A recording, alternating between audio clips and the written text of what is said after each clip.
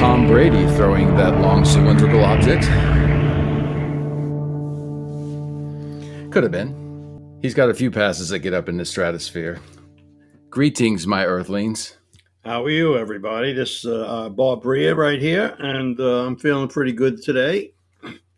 So we want to get into a little bit of the topic of my favorite choice, and that is the Majestic 12 document. And Majestic 12? What? Who? Not 11, not 10, but 12. They love that number 12. I guess it comes from the baker's dozen. We call it UFOs by the dozen. That's right. Mm-hmm. The reason I like to keep focusing on the MJ12 document is because of its importance in the field of understanding why this subject is top secret. Yeah, and before we get too far into that, I do want to say a special thank you to all of our Podbean live, all you players out there that come in and share the conversations with us, and also all of our listening audience out there on the other platforms. This is our 9th episode, and we've got some really exciting weeks ahead. We're starting to actually plan a little further ahead. We've got some guests coming on board, and we're not going to really say yet, but they will be announced soon on our website. Mm-hmm. But we do want to thank all of y'all for being part of our podcast, UFO Fam. And we want you to know we're going to be here to stay. We're excited about how fast it's grown and the type of messages that people have been sending us and contact they've made with us about the show and about some of the upcoming episodes, and people that have a lot of interesting stories to tell. But like I always say, this is not an easy subject to understand. It has taken me a good 50 years to grasp the significance of this subject, and I call it the biggest subject of our lives. And the decision to keep this from the American public was a choice that had to be made because of the unknown motivations of these craft that were being spotted. And until one had crashed in Roswell, New Mexico, and the government confirmed that we're not alone in the universe, the subject could not be opened up to the public. It was just too hot to handle. So it's well, I think you have a kind of an interesting angle on that today, actually, about it getting too hot to handle. But let's go back to the beginning of that little handle getting hot. Yeah, well, the questions start to arrive in my head recently as to who gave the permission to allow the president of the United States to conceal the subject of our life, whether we were alone in our huge universe or not. You know, that's an interesting question, because there's definitely, coming from the angle of the Majestic 12 document, you're talking about a small group of people that does not include the president. Mm-hmm. But he was well aware of what was going to happen as a result of this group being formed, because he was included in the updates that were occurring. But we know that subsequent presidents, not so. Well, the sharing of information seems to have dwindled between the agencies that had full control over the subject and the president. It seems like George Bush Sr. was the last president to be fully updated on the the subjects, since he was a former CIA director and right. So that kind of takes him out of the president category. Yeah, but the the information that the government held from us was so hot that they were very skeptical about sharing it, and the presidents that did have input on it in the beginning, like Eisenhower and Kennedy, it didn't do any good to to talk about it, because it just got them deeper into a conflict with the agencies that were controlling this. And the biggest agency that the public is aware of, that's in the public eye, is the CIA, and the agencies that are underneath the CIA, which carry out their orders and their policies, are not really shared with the public. I mean, the public doesn't need to know everything that the CIA does, and rightly so, you know. But with regard to keeping the secret of whether we're alone in the universe, I think that when I've had this discussions with other researchers in this field, they think that this is completely not right, and it leads to more skepticism and an inability to believe what we hear from our government. I mean, we want to trust what we hear, and when we're skeptical about what we hear, it doesn't help. And here we are in the year 2021, and we're skeptical about this and that and this. Okay, and but you mentioned the CIA. Isn't it curious that wasn't that formed when Truman got in? So around the time that UFOs, so this, well, the timeline it's a very is interesting specifically the timeline. June, July, and August and September are all controversial periods of time, because so much was going on after that crash in New Mexico. The sensational news reports that were coming in were having a hard time keeping this story quiet, but they managed to do it because of control of the narrative was There's easier. A lot less networks and 3 channels, and yeah, it was a lot easier to control the networks back then than it is today. There was a few things to control, but the fact that the government had to control this from being disseminated to the public. And if they didn't know what was going on, they surely didn't want the public to know that. So they had no choice but to classify this restricted. And I always ask myself, why would the biggest subject in our life be held from us in fear of the knowledge that it would be a danger to the public? The knowledge of the craft crashing and being exhibiting creatures inside, and the government knowing this and not telling the public, and just focusing on, oh, we have sightings, and that's a misidentified aircraft, or that's the Russians. ball lightning. The Russians did it. They landed here, and there was a couple of short people. But they've known since 1947 that these craft that are being spotted by the public and by pilots and various other groups of individuals, that there are people on board. All right, but let's talk about the Truman letter then.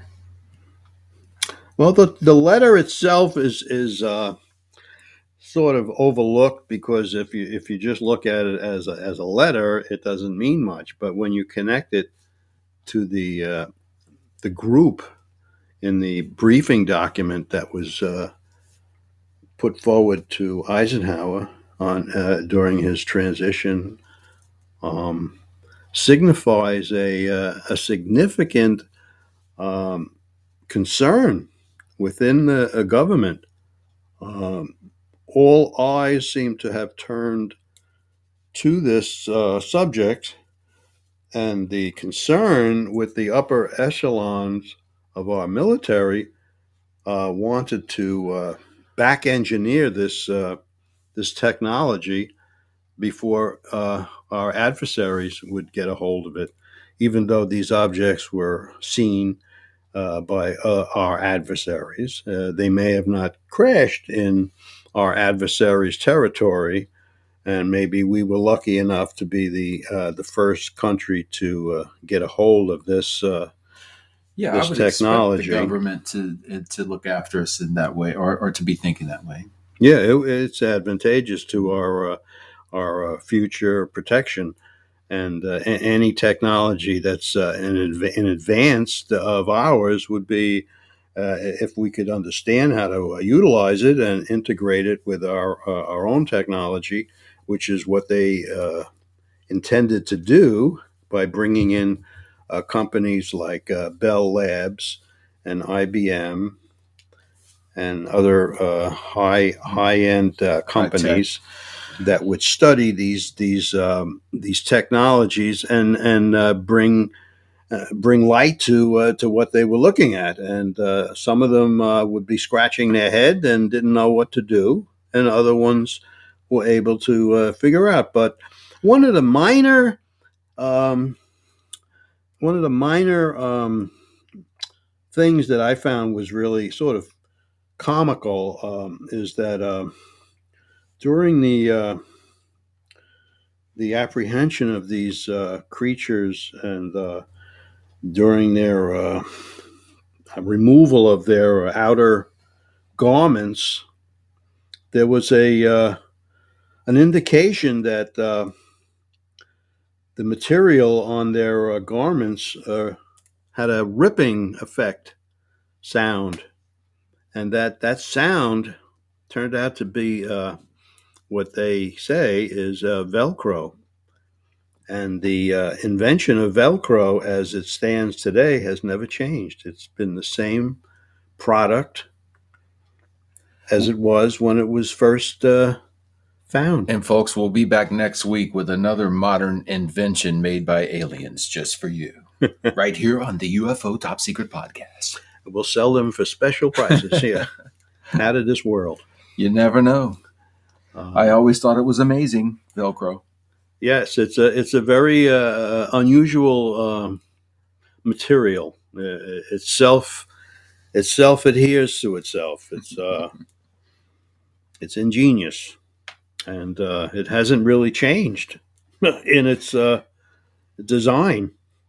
Well, that gives me a whole new design concept. I think I'm going to contact Kanye West, and I got a little idea. But anyways, that's for another day. So true, but you were talking to me earlier about Truman. He had this concern, and it was around the time. I mean, Truman also pulled the trigger on the bombs.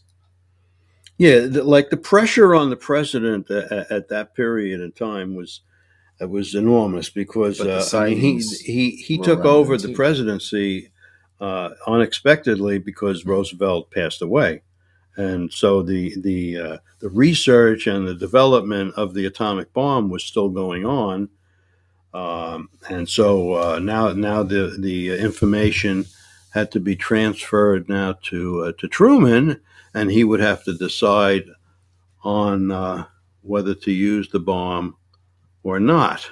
And his military advisors suggested that they should go ahead, and they proceeded to develop the bomb and drop the bomb. And the fact that the bomb was being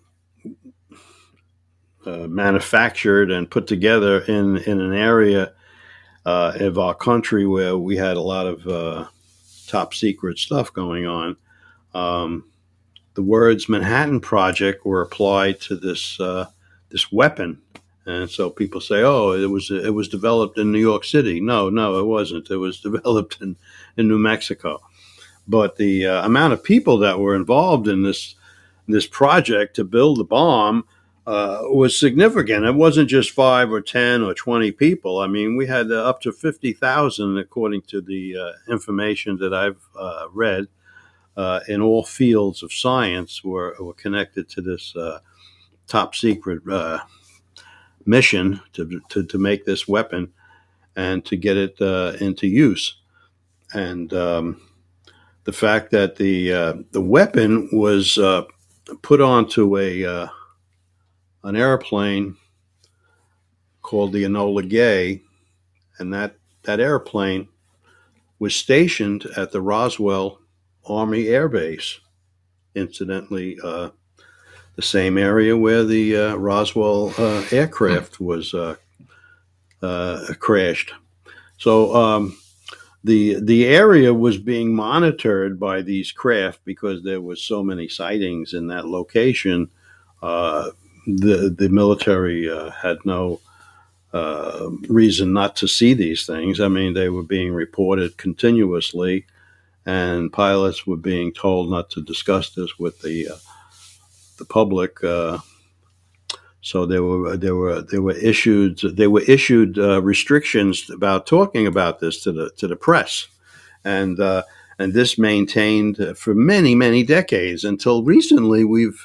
We've only heard a few pilots talk about these sightings off the coast of California, and that's the first time I've ever heard of pilots discussing these sightings, which is pretty exciting when you hear the pilots' descriptions of these reports.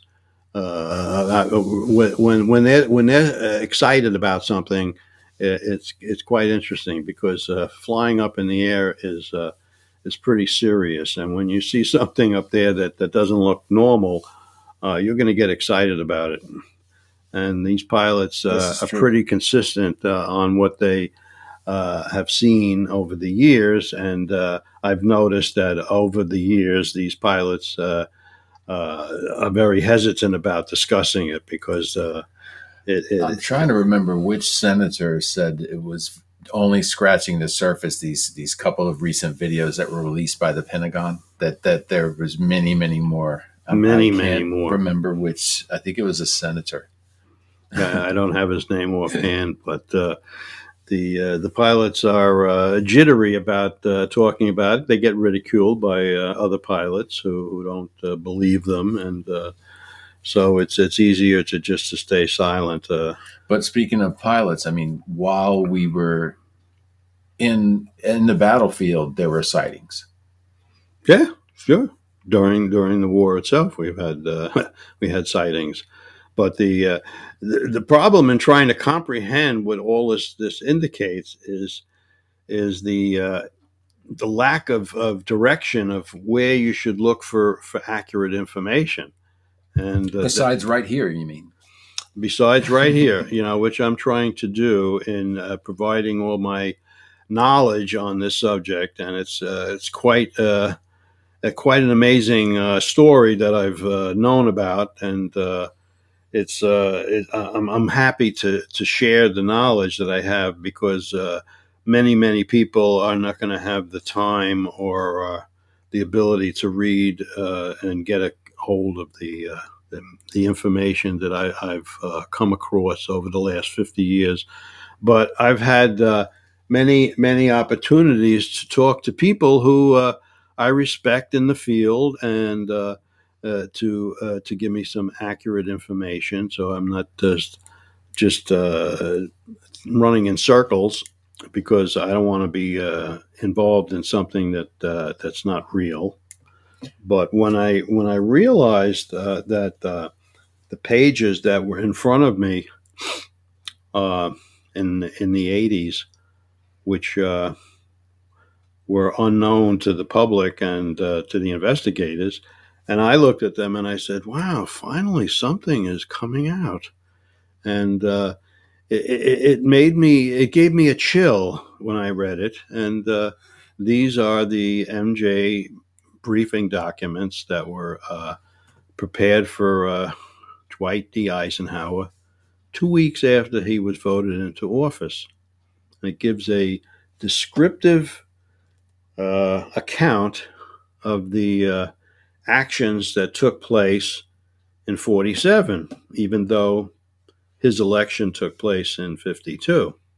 So between 47 and 52, you have a good 5 years of dealing with the aftermath of the Roswell recovery, and the analysis that was given to Eisenhower uh, upset him because he was pressured into not revealing this, and he wasn't a member of the MJ-12 committee, but he was a four-star general, so he was privy to information. So whether he got it from, one source or another, at the time he was being briefed because the Truman administration felt that each president should be in control of the decision making on this subject. And Eisenhower was such an unusual stature. I mean, he wasn't just a politician; he was a military individual, and but not a war hawk. He didn't start wars, even as a general, as president. Mm-hmm. And he gave that speech, which we played a few podcasts back, where he talks about the military-industrial complex. Mm-hmm. And what you said earlier about the government's interest in keeping us safe does cross over with the interest of the military-industrial complex when it comes to, or you could even argue the tech companies of today. Well, just in the fact that the information that has come out over the years about Eisenhower's feelings on what he was briefed on indicated that he was not happy with withholding all of this information from the American public. So he would continuously use the phrase military industrial complex to refer to the sort of the shadow government that was being formed over the excitement that was in their hands from the Roswell recovery. Don't forget, this was a how would you say the big wazoo to pick out the discovery of the craft and this technology that was going to be analyzed and back engineered. And I mean, this was I forget the word I was trying to use, a windfall, or it was yeah, that would make sense. That makes sense. A tremendous windfall, and they were excited as can be. So on one hand, they were excited, and on the other hand, that they didn't want to tell anybody about it. So it's like that old cartoon story. I know something, I won't tell, I won't tell, I won't tell. And well, what's interesting about it though is that the number of sightings was going up, and that created a problem. A tremendous amount of problems, because the sightings were not just being not noticed. Now, the more the people made reports, the more people were paying attention to what they were seeing, and they were looking up in the air a lot more than they were before. And so this is what led to the formulation of Project Sign. And these so-called agencies, Project Sign, were just a gathering group. They weren't anything significant, As the reports increased, the project was changed to Project Rudge, And then which half the guys went off and joined Prince, I think, and became his band. The sign. Oh, that was a different sign. I'm sorry. yeah, The sign of the times, baby. yeah, sign of the times.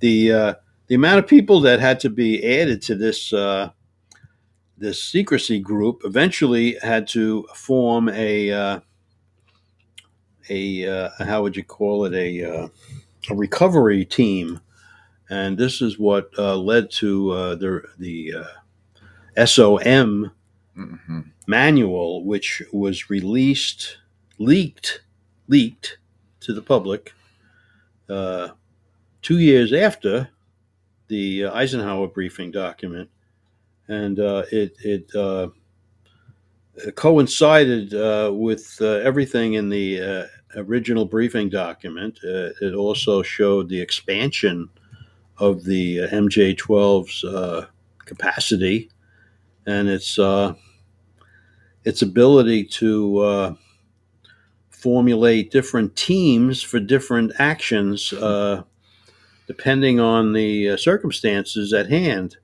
And according to paragraphs that are in the SOM manual, which stands for stands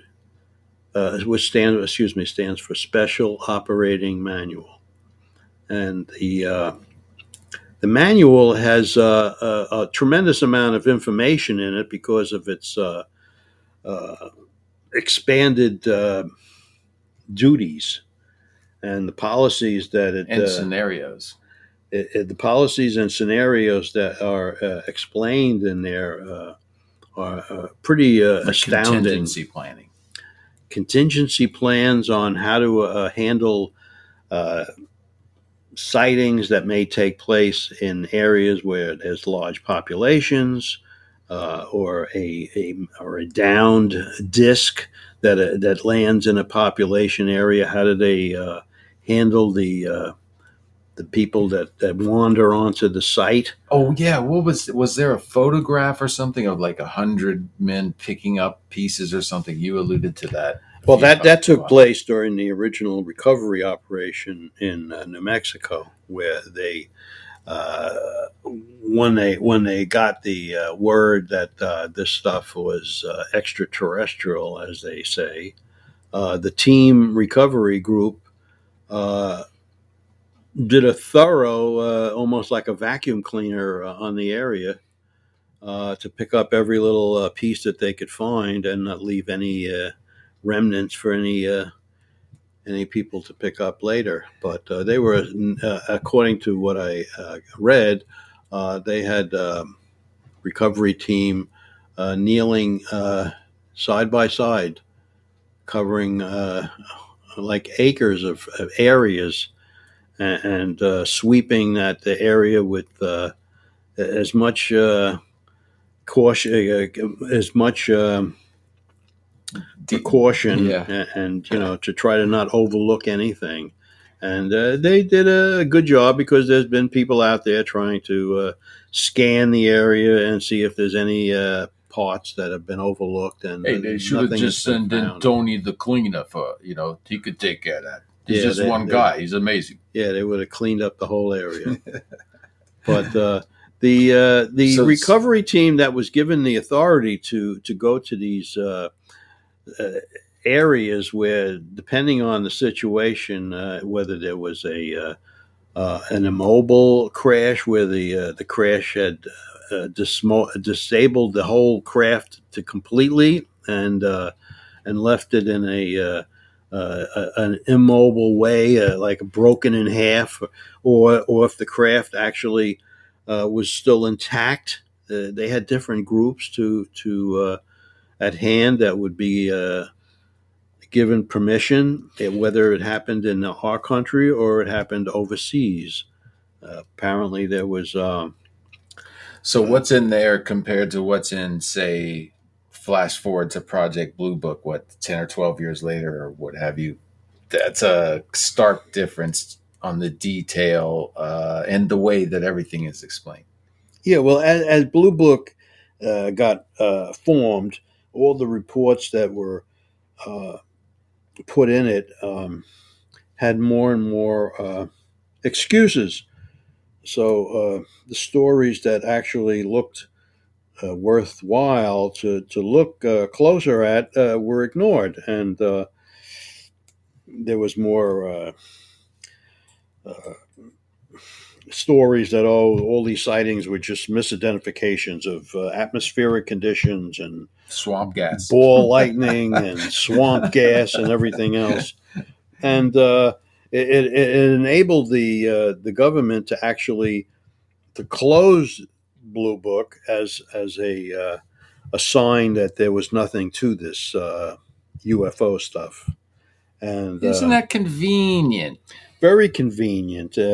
It's almost like they could control the narrative by saying, "Oh, there's nothing here. There's no aliens here," but yet there's no sign in my mind and other researchers that has changed their minds that this is a no go thing. I mean, this is everything points to a massive, well constructed cover up, and until I guess they know or do know what the agenda is, it will stay top secret.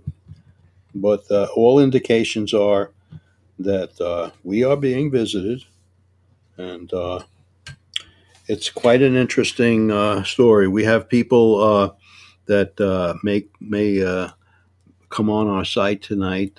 We have one that. I think he's going to be here next week. Yep.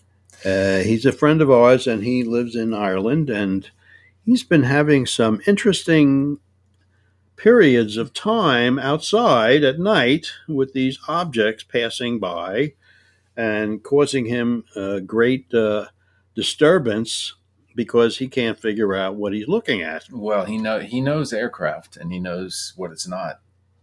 Yes, and he's pretty knowledgeable about what's been seen in other areas of our planet, and he feels that this is not an aircraft.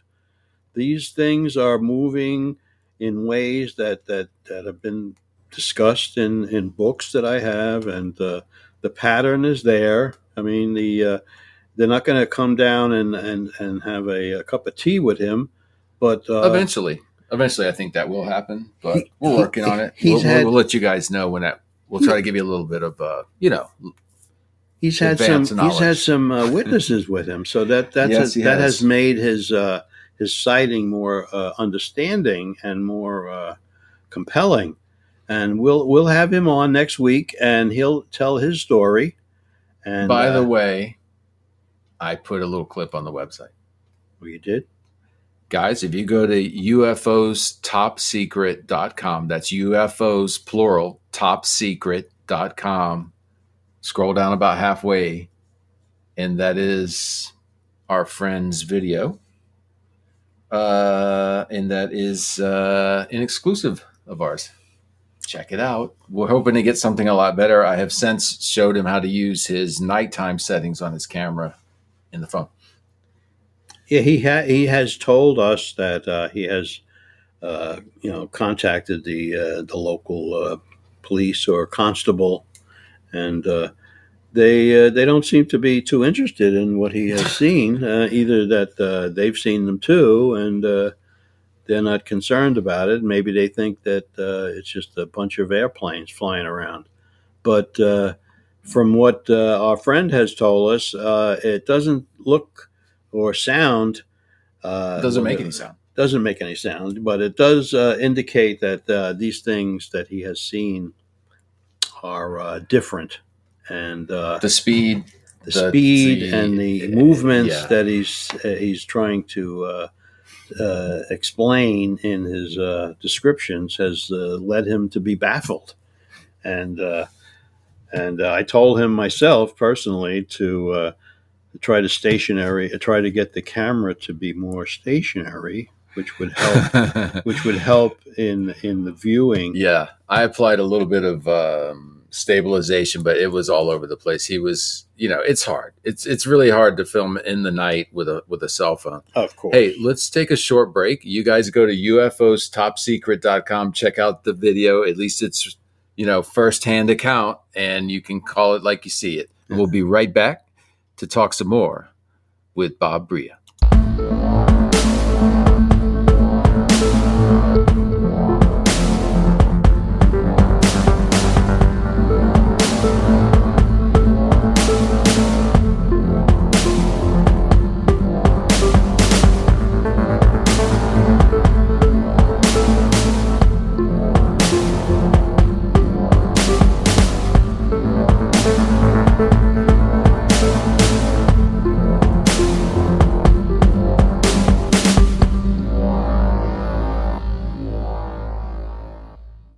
And we're back.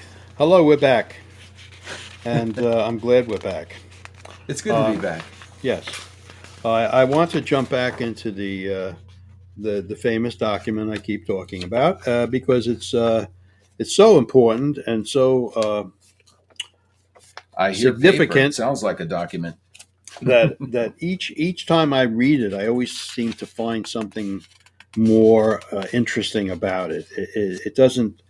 It always reveals something else about it that I may have overlooked. Well, you're reading an awful lot of books too to fill in the gaps, I think. Yeah, and like I say all the time, once I came across this, it sort of consolidated everything I've ever read into a simple form.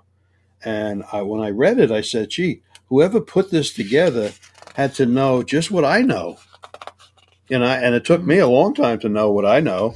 So I figured somebody knew exactly how to put this together. And the odds are that it's fake, to me, would be incredibly impossible, because the information that's revealed in this document all proves out to be accurate. Okay, they're waiting for you now. Give us something now. I will tell you what you got. In the first paragraph. It explains that the object was picked up by a secret recovery group, and it describes the scientific team that they used to go to the site and pick the debris up and recover the small human-like beings that apparently had ejected from the craft at some point before it exploded.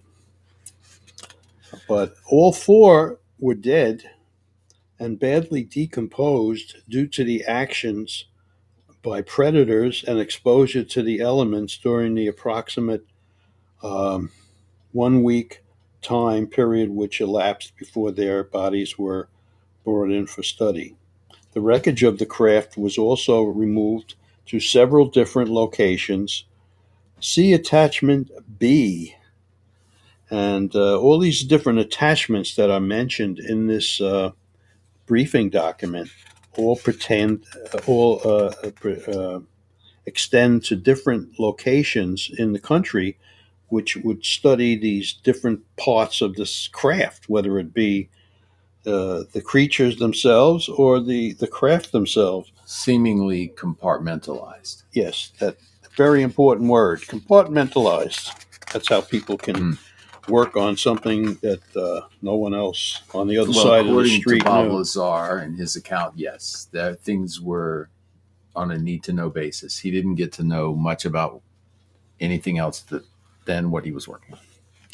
Now, on the second page of this briefing document, it goes into an explanation as to how the president would decide on the locations of these different things of the craft would be brought to.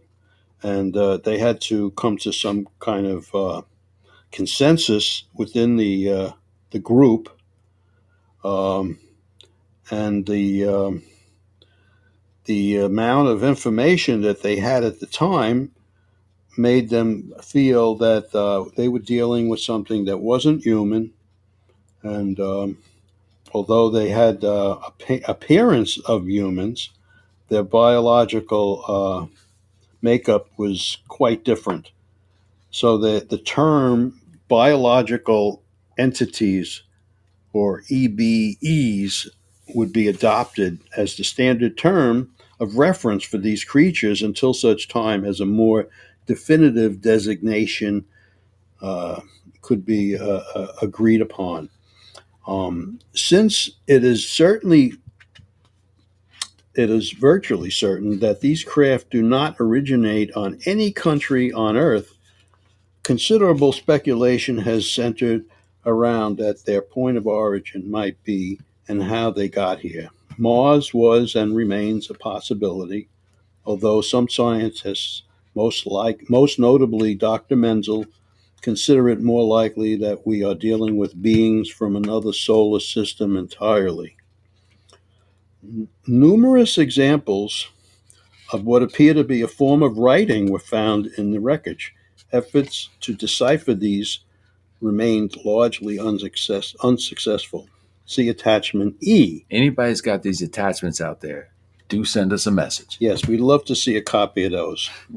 Equally unsuccessful has been efforts to determine the method of propulsion or the nature of or method of transmission of the power source involved. Research along these lines have been complicated by the complete absence of identifiable wings, propellers, jets, or other conventional methods of propulsion and guidance, as well as a total lack of metallic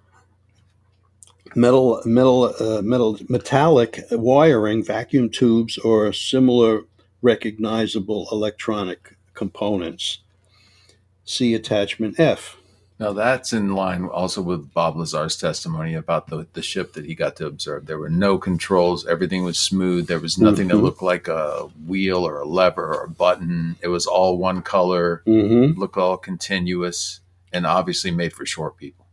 It is assumed that the propulsion unit was completely destroyed by the explosion which caused the craft. The crash. Which caused the crash.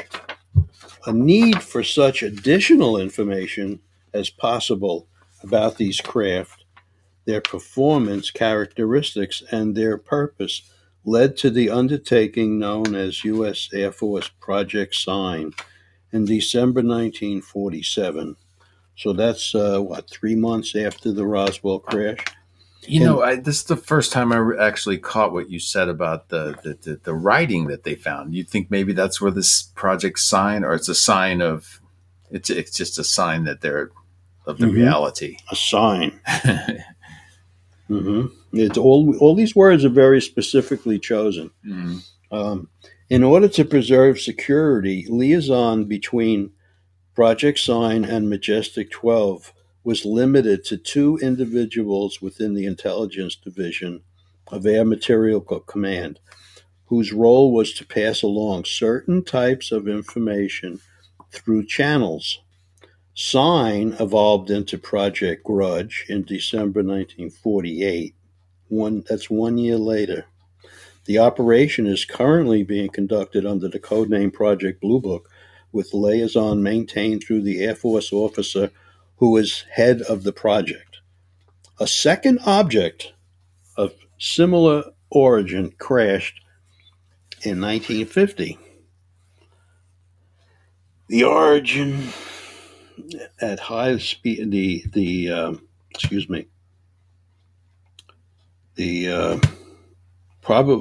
second object, probably of similar origin, impacted the Earth at high speed in the El Endino Guerrero area of Texas, Mexico border after following a long trajectory through the atmosphere. By the time a search team had arrived, what remained of the object had been almost totally incinerated.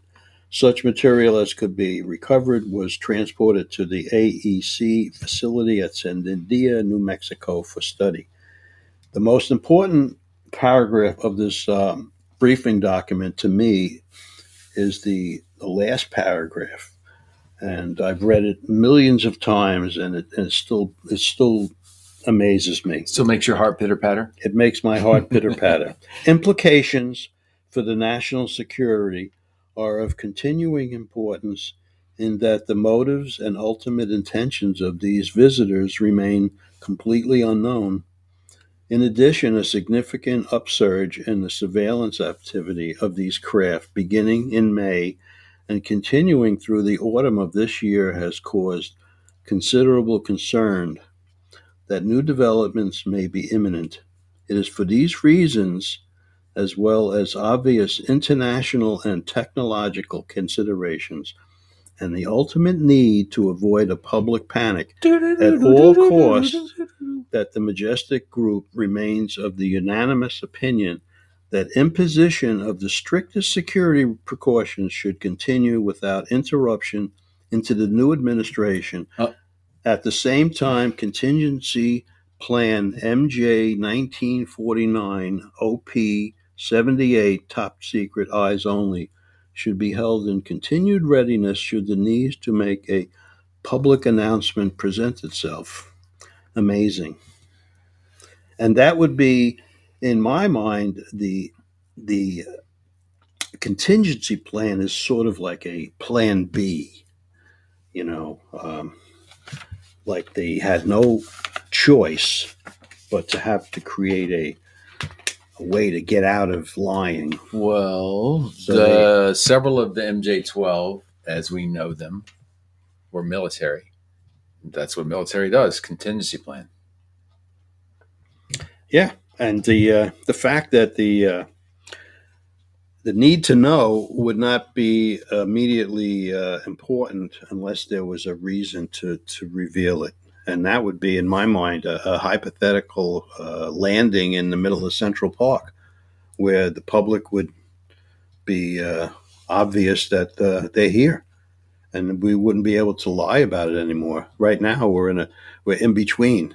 We only know what we can find out by diligent reading and leakage of documents such as the MJ-12 briefing documents, which are the most important documents ever to be leaked from the federal government in our lifetime. And, what do you people out there think? What do you have to say? I would love to get some feedback from all you listeners because the questions that should be in your mind is how did they cover this up so long, and why only now are we hearing pilots talking about it? Is this on purpose? Is this a test to see the public's and also why are they? What is their interest? I would love to hear people's opinion on that, because what if it's they're coming down to say, hey, we have the rightful patent on Velcro. And we want our royalties on. We made the Velcro. You got to pay, and the what's that, the constellation where they may, some people speculate they're from. Zeta Reticuli. Yeah, there you go. Twin star system. Now the fact that next week maybe we would talk about a little bit more about the fact that this SOM manual is so descriptive in its plans to cover this up more and more and more and more, and keep the public off their tail as they do recovery operations throughout the world. They've been successful at throwing the public off their trail by continuously holding the narrative that if we were being visited, they would come in front of us and announce it. But obviously there's something else behind all of this, and this is part of the reason for the secrecy, because the public is not going to be told by the government, oh yes, these things are flying around, and we don't know what they want, and we can't make them stop doing this, and now we got reports that they're picking animals and people up and giving them examinations. How would the public react to that? I mean, you could see why the secrecy has to continue. Whatever the source of their coming and goings are here for. It's got to be a long-term, agenda. I mean, they've been keeping the subject out of the public's knowledge for 70 years now, and here we're still trying to figure out if they're lying and not lying. And I'm here to tell the truth that they are lying, and I'm tired of it. And I want the public to take it serious and. Take the suggestions that I give for more knowledge about it by the books that I recommend are highly informative, and one of the best books on the subject is Stanton Friedman's book, Top Secret Magic. And if it's available at Barnes & Noble, it's the premier source for the knowledge that this group was formed, because he did the majority of the investigations on whether this group existed or didn't exist, and that's with private funding, right? Wasn't he set up? He was funded by a group, a UFO committee group, and because if the government's covering it up, why would they fund the research? Yeah, of course, yeah. And the group that did fund it, actually, ironically, was Dr. J. Allen Hynek's site, which is the Center for UFO Studies in Evanston, Illinois. And he was given a grant, not a large grant, but it was enough to get him started. And like I say all the time, his book is the one you should read if you want to get more accurate information in a book form. That's the book to get it from. It's available, and you can get it in about a week. I've ordered it for friends of mine to read, and they've given me feedback, which has indicated that now they're taking the subject more serious.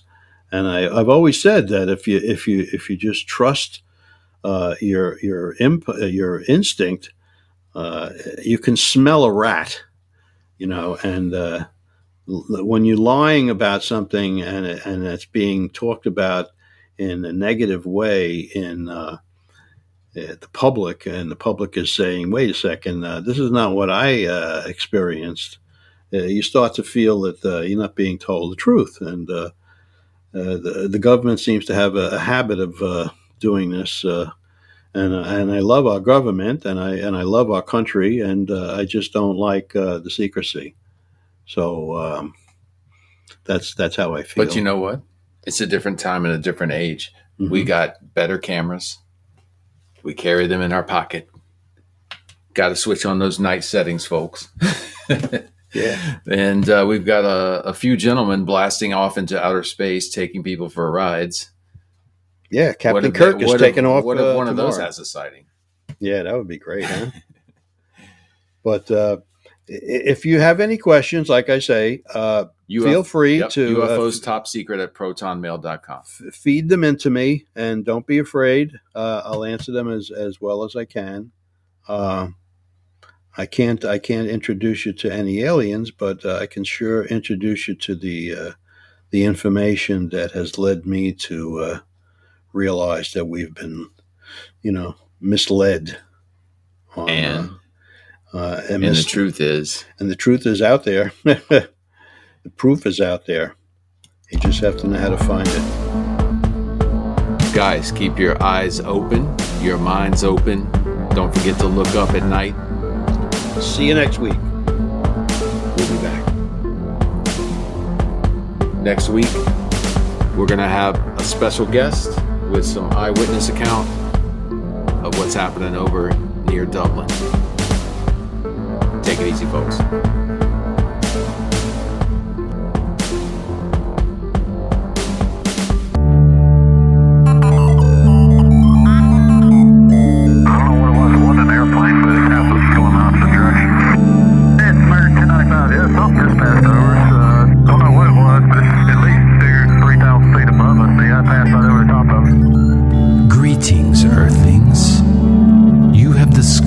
podcast, Why Are UFOs Top Secret? With expert